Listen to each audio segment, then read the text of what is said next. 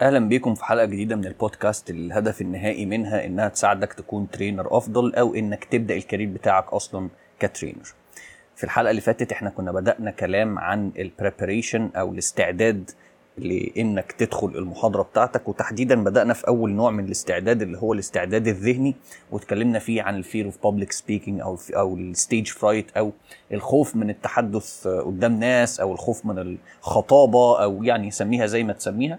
فاللي ما سمعش الحلقه اللي فاتت ممكن يسمعها لانها مفيده جدا وهتساعدك تقضي على واحده من اكبر المخاوف اللي بتواجه اي ترينر، بالذات الناس اللي بتبدا الكارير بتاعها او الترينرز اللي بقالهم فتره مثلا قاعدين في البيت وعاوزين يرجعوا تاني يديليفروا اوفلاين سيشنز او يقدموا محتوى على ارض الواقع مش اونلاين وزوم وما الى ذلك. طيب في الحلقة دي احنا هنتكلم عن جزء تاني برضو من الاستعداد الذهني، ألا وهو انك تكون مستعد للأسئلة اللي ممكن تتسئلك كترينر في المحاضرة بتاعتك. انت كترينر اصلا شغلك كله هو انت بتدي محاضرة عشان تجاوب على شوية أسئلة، سواء الأسئلة دي انت افترضت وجودها وانت بتحضر للمحتوى بتاعك او للمحاضرة بتاعتك، فبالتالي انت عامل المحاضرة نفسها او الوركشوب نفسها عشان تجاوب على الأسئلة دي، فانت حطيت نفسك مكان الاودينس بتاعك او الحضور بتاعك او الناس اللي هتحضر لك، يعني الجمهور بتاعك، حطيت نفسك مكانهم وقلت هم ممكن اكيد عندهم اكيد عندهم اسئله من النوعيه الفلانيه، فبدات تفترض وجود شويه اسئله ومن الاسئله دي بتجاوب عليها وعملت المحتوى بتاعك كله اصلا. او انت بتجاوب على اسئله اوريدي الناس هتسالها لك جوه المحاضره، فانت خلاص عملت المحتوى بتاعك وجوه المحاضره بقى بتتسال. يعني انت مش هتبقى قاعد بشكل في المحاضرات لو احنا بنتكلم على ورك شوبس بالذات، يعني مش انها توك زي بتاع التاد او كده، فلا انت في المحاضرات في الغالب انت بتبقى بتجاوب على اسئله هتتسالها الناس. بقى انت خدت الاسئله دي في النص، خدت الاسئله في اخر المحاضره خالص، ايا كان الوقت اللي هتاخد فيه الاسئله، فالهدف النهائي يعني هو ان انت في اسئله بتتسالها، ومش كل الاسئله بتبقى مباشره اللي هو السؤال واضح وانت بتجاوب اجابه سواء عارفها او مش عارفها. فلا احنا هنتكلم في الحلقه دي عن انواع الاسئله، ازاي تجاوب عليهم، ازاي تهندل الاسئله دي، لان زي ما كنت بقول من شويه مش كل الاسئله الغرض منها انها تتجاوب، بعض الاسئله هيبقى الغرض منها الاستعراض. فازاي تقدر ان انت تهندل اسئله من النوع ده او غيره من غير طبعا ما تؤفند او تسميها ايه، تهين مثلا حد من اللي بيسألوا يعني السؤال. طيب النوع الاول من الاسئلة، ندخل في الموضوع على طول. النوع الاول من الاسئلة هو الناس اللي بتسأل، وانا بحب دايما اصنفهم انهم عندهم short attention span. يعني ايه؟ يعني هو سألك سؤال انت لسه قايله، انت لسه متكلم عن جزئية معينة، نفترض مثلا انت بتتكلم عن اهم الاساليب او الست اعمدة اللي الناس بتكتسب بيها عادات، خلاص كده. فهتلاقي حد مثلا بيسألك معلش هو انت قلت هم كم عنصر او كم عمود الواحد ممكن يستند عليهم علشان يكتسب عادة جديدة مثلا. فطبعا حاجة زي كده ما ينفعش، انا اقول لك ايه اللي ما ينفعش تعمله وايه اللي ممكن تعمله. ما ينفعش ان انت تقول له ما احنا لسه قايلين ان هم 6، اللي هي 1 الناس اللي بتشجعك، 2 الناس اللي عندها العلم فيقدر تستند ليها، 3 مش هينفع تقول ما احنا لسه قايلين، ما ينفعش تقول ده هيبقى مهين بالنسبة للراجل اللي بيسأل او الانسان اللي بيسأل، وهيحسسه ان هو غبي، وانت مش عاوز تعمل ده الا لو انت ترينر شرير وعاوز تعمل دي حاجة ترجع لك طبعا. بس الصح ان انت ما تقولوش طيب هنقول تاني، ما تقولوش شكلك ما كنتش سامع طب هعيد تاني، لان دي كلها بتدي ايحاءات بان هو مش ذكي، ان هو مقصر في حاجة معينة. وده بيدي لو انت وصلت الايحاء ده، حتى لو انت عاوز توصل الايحاء ده، فانت كده بتديسنجيج او بتديسكونكت او بتخلي الناس اللي قاعدة متقدرة او قاعدة مضطرة انها تسمع الكلام اللي هو بيتقال، اللي هو انت بتقوله في المحاضرة بتاعتك. ودي حاجة مش لطيفة، وهتخلق اتموسفير او هتخلق جو كده سلبي، ويعني طاقة المحاضرة نفسها مش هتبقى في صالحك خالص، ولا الناس اللي قاعدة دي لا هترفرك لاصحابها ان هم يحضروا لك محاضرة مشابهة او محاضرة تانية، ولا يبقوا قاعدين اصلا عاوزين يكملوا المحاضرة اللي انت بتقولها يعني. طيب ايه الحل التاني؟ ان انت لو انت ما عندكش وقت انك انت تديليفر او تقول الجزئيه اللي لسه متقاله دي، ما عندكش وقت انك تقولها تاني في ساعتها، فانت ممكن اكشلي تستغل الفرصه بتاعه ان سؤال زي ده اتقال وتقدر تريح نفسك. تقدر ان انت تطلب من حد من اللي حاضرين ان هو يجاوب على السؤال اللي لسه متسئل ده، على اساس ان انت تبقى بتاخد نفسك بقى، بتشرب ميه، وفي الاول والاخر انت ما اهنتش اللي قدامك، بل بالعكس ده انت اديت فرصه للحضور او للناس اللي حاضره معاك ان هم يشاركوا بشكل ايجابي وبشكل فعال، وزي ما بنقول كده يفرضوا عضلاتهم ان هم سمعوا وفهموا، وانت في نفس الوقت بتريح نفسك. فكلها وين وين. وفي نفس الوقت طبعا الشخص اللي هو اللي سأل السؤال او اللي لسه اللي ما سمعش يعني الجزء اللي انت لسه قايله ده هيستفيد. طبعا انت محتاج مش انك تريح نفسك في الجزئيه دي او تريح نفسك في اللحظه دي وخلاص تفصل عن المحاضره، لا، انت لازم تاخد بالك ان اللي بيتقال صح. فانت محتاج بعد ما زميل اللي سأل جاوبه، محتاج ان انت تقول فعلا هو ده اللي احنا قلناه، اشكرك شكرا جزيلا، واخد بالك. فاياك تستخدم كلمه تاني، او هنقول تاني، او طب خلينا اعيد لك تاني، بلاش الكلمات دي او الجمل دي باي حال من الاحوال. في نفس الوقت تقدر ان انت تشير او تخلي حد من الحضور يجاوب على السؤال بدل ما انت تجاوبه بنفسك باي شكل ممكن يكون عنيف شويه يعني على اللي سأل، او ممكن تجاوب بنفسك من غير زي ما قلنا تقول طب هقول لك تاني، طب هعيد لك تاني، عادي يعني مفيش مشكله. انت نفسك كترينر ياما اكيد حاجات اتقالت لك من اول مره وانت ممكن تكون ما فهمتهاش مثلا، او ما سمعتهاش كويس، او اتشتت، يعني الكلام ده كله وارد ان هو يحصل. فمش لازم ان انت تقفل الراجل اللي بيسألك يعني وتقول طب هعيد لك تاني، فاهم يعني حاجه زي كده. طيب النوع التاني من السؤال، ازاي او الناس اللي هي بتسأل ممكن ان هو بيسألك عشان يهاجمك. يعني يبقى مثلا هو بيقول لك، فانت بقى شايف يا مستر ولا يا استاذنا ولا باسمك ايا كان، ان الاساليب بتاعه تنظيم الوقت اللي انت قلتهم لنا دول هي دي اللي هتعدل لنا حياتنا بقى، وتخلينا بنعمل حاجات اكتر في حياتنا ونبقى ناجحين اكتر. هو السؤال اتسألك كده، اتسألك بالصيغه دي. فانت اول حاجه محتاج ان انت تعملها، والنصيحه اللي هقولها دي هتتكرر كتير قوي في الاسئله اللي قدام، هو انك تسمع كويس جدا. ما تسمعش عشان ترد، اسمع عشان تفهم السؤال الغرض منه او السؤال رايح في انهي اتجاه.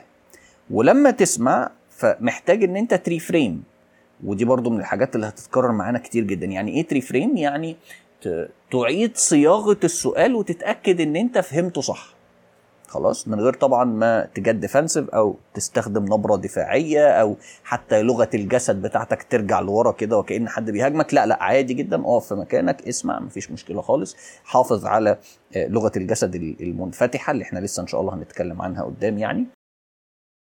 فلما تتسأل سؤال وبيهاجمك والنبرة فيها تهكم كده، اللي هو انت بقى بتقول لنا ان الاساليب بتاعه تنظيم الوقت دي هي دي اللي هتعدل لنا بقى حياتنا وتساعدنا ان احنا نبقى انجح يعني في حياتنا وسط الظروف اللي احنا عايشينها دي مثلا، صح كده؟ فالسؤال بيتسألك بالنبرة دي. فانت محتاج اول حاجة تريفريم، او زي ما قلنا تعيد صياغة السؤال. فانت هتقول له طيب، فانت بتسألني ان كانت الاساليب اللي انا بقولها لك دي ناجحة وفعالة والناس الناجحين في حياتهم استخدموها فعلا وجابت نتيجة، صح كده؟ هو ده سؤالك.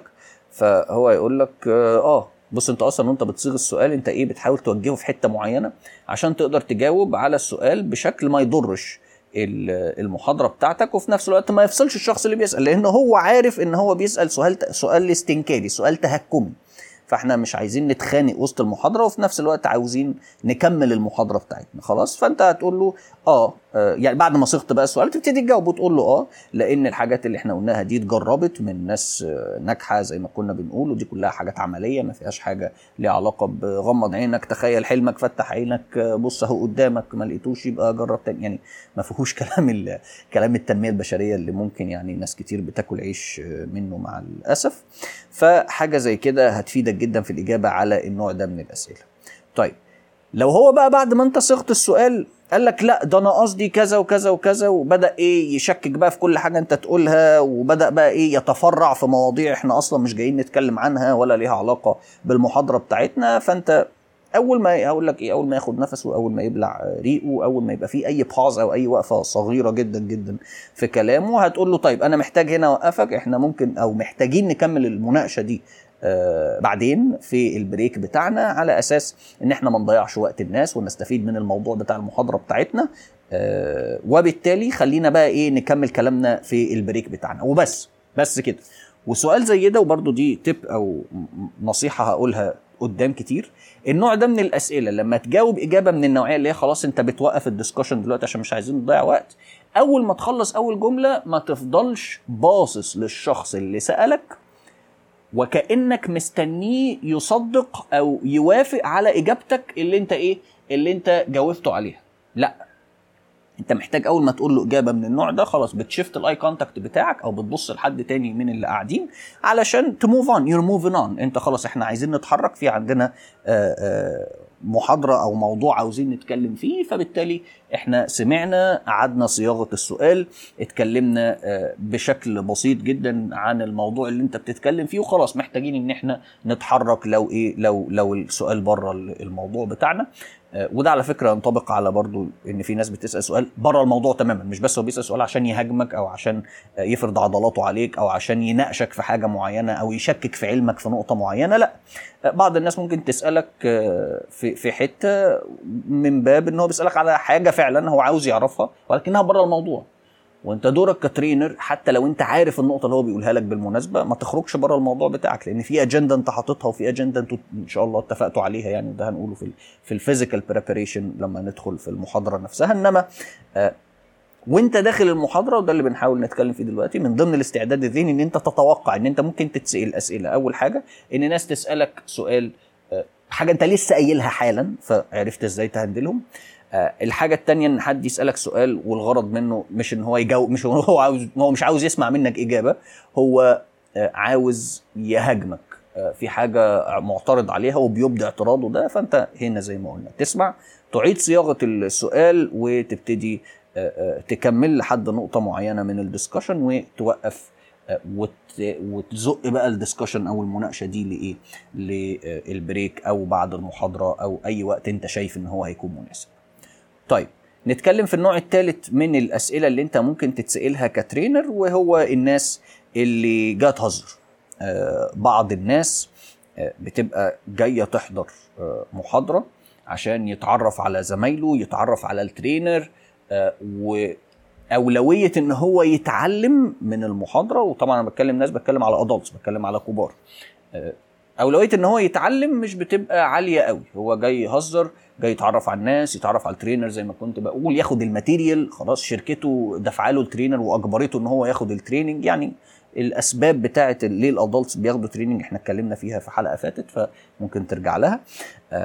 انما النوع الثالث ده بيهزر لاي سبب من الاسباب. فانت محتاج اول حاجه طبعا من ضمن الحاجات اللي احنا هنبقى نتكلم فيها قدام ان شاء الله هي ازاي تحط قواعد، انما بنتكلم دلوقتي على ان انت حتى بعد ما حطيت القواعد بتاعه التريننج بتاعك ده بيهزر، بيقول نكته، يعني ايا كان الهزار اللي هو بيهزره. فانت الحل بتاعك هنا ان انت محتاج انك انت في الاول تسويم وذ ذا فلو زي ما بنقول كده بالانجلش، يعني او ان انت تعوم شويه في بحر النكته نفسها. فهو مثلا رمى نكته او رمى افيه، فانت هتقول افيه معاه، فالناس كلها هتضحك احتراما، يعني انت بتعمل ده احتراما للنكته وللشخص اللي هزر خلاص.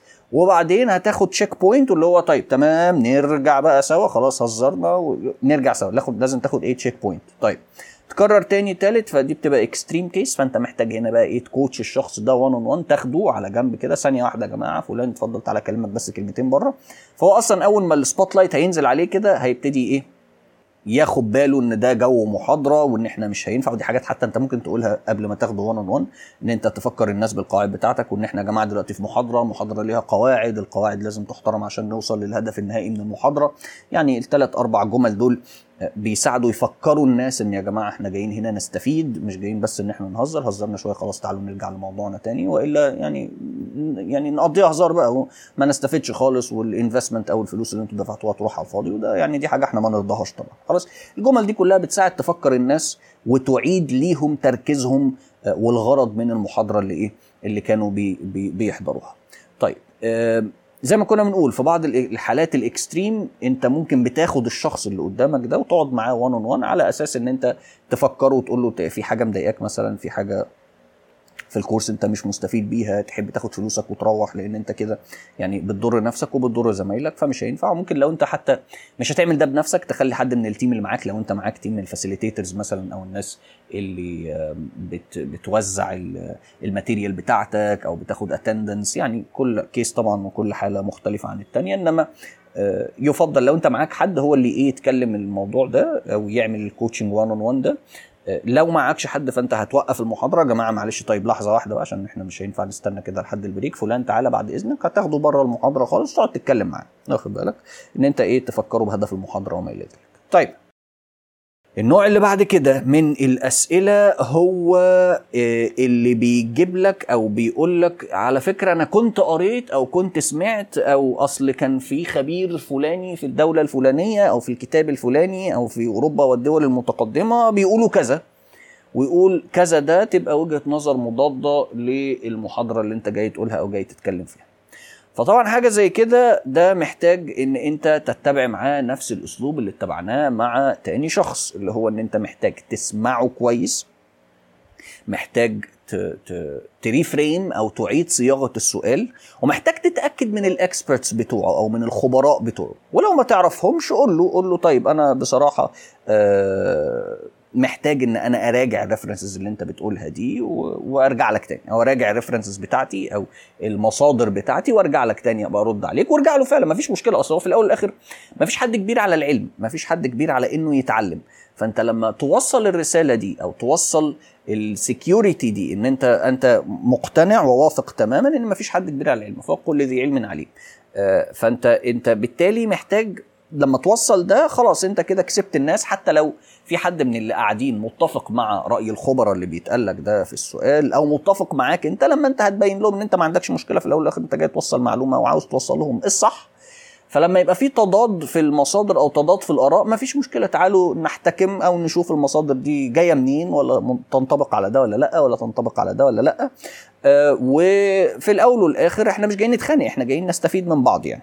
خلاص محتاج برضو ان انت تفكر الناس ما فيش حاجه اسمها صح مطلق وحاجه اسمها غلط مطلق، كل حاجه بتختلف طبقا للزمن بتاعها والبلد بتاعتها والظروف بتاعتها والخ الخ الخ.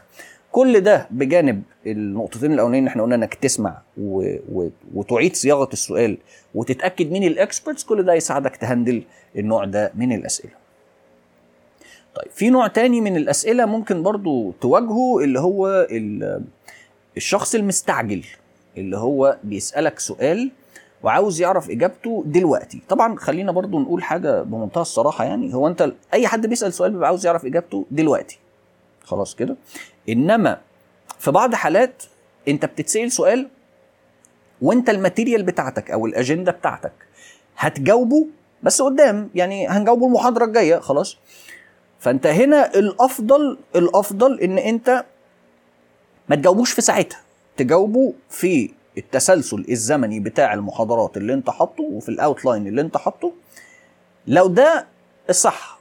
يعني خلينا ندي مثال. مثلا انت داخل محاضره، انا مثلا ابقى داخل محاضره بتكلم على البرودكتيفيتي تكنيكس او تايم مانجمنت تولز او ما الى ذلك، بنتكلم على الفرق بين البومودورو تكنيك وكوفيز ماتريكس اللي هي important versus urgent، خلاص كده.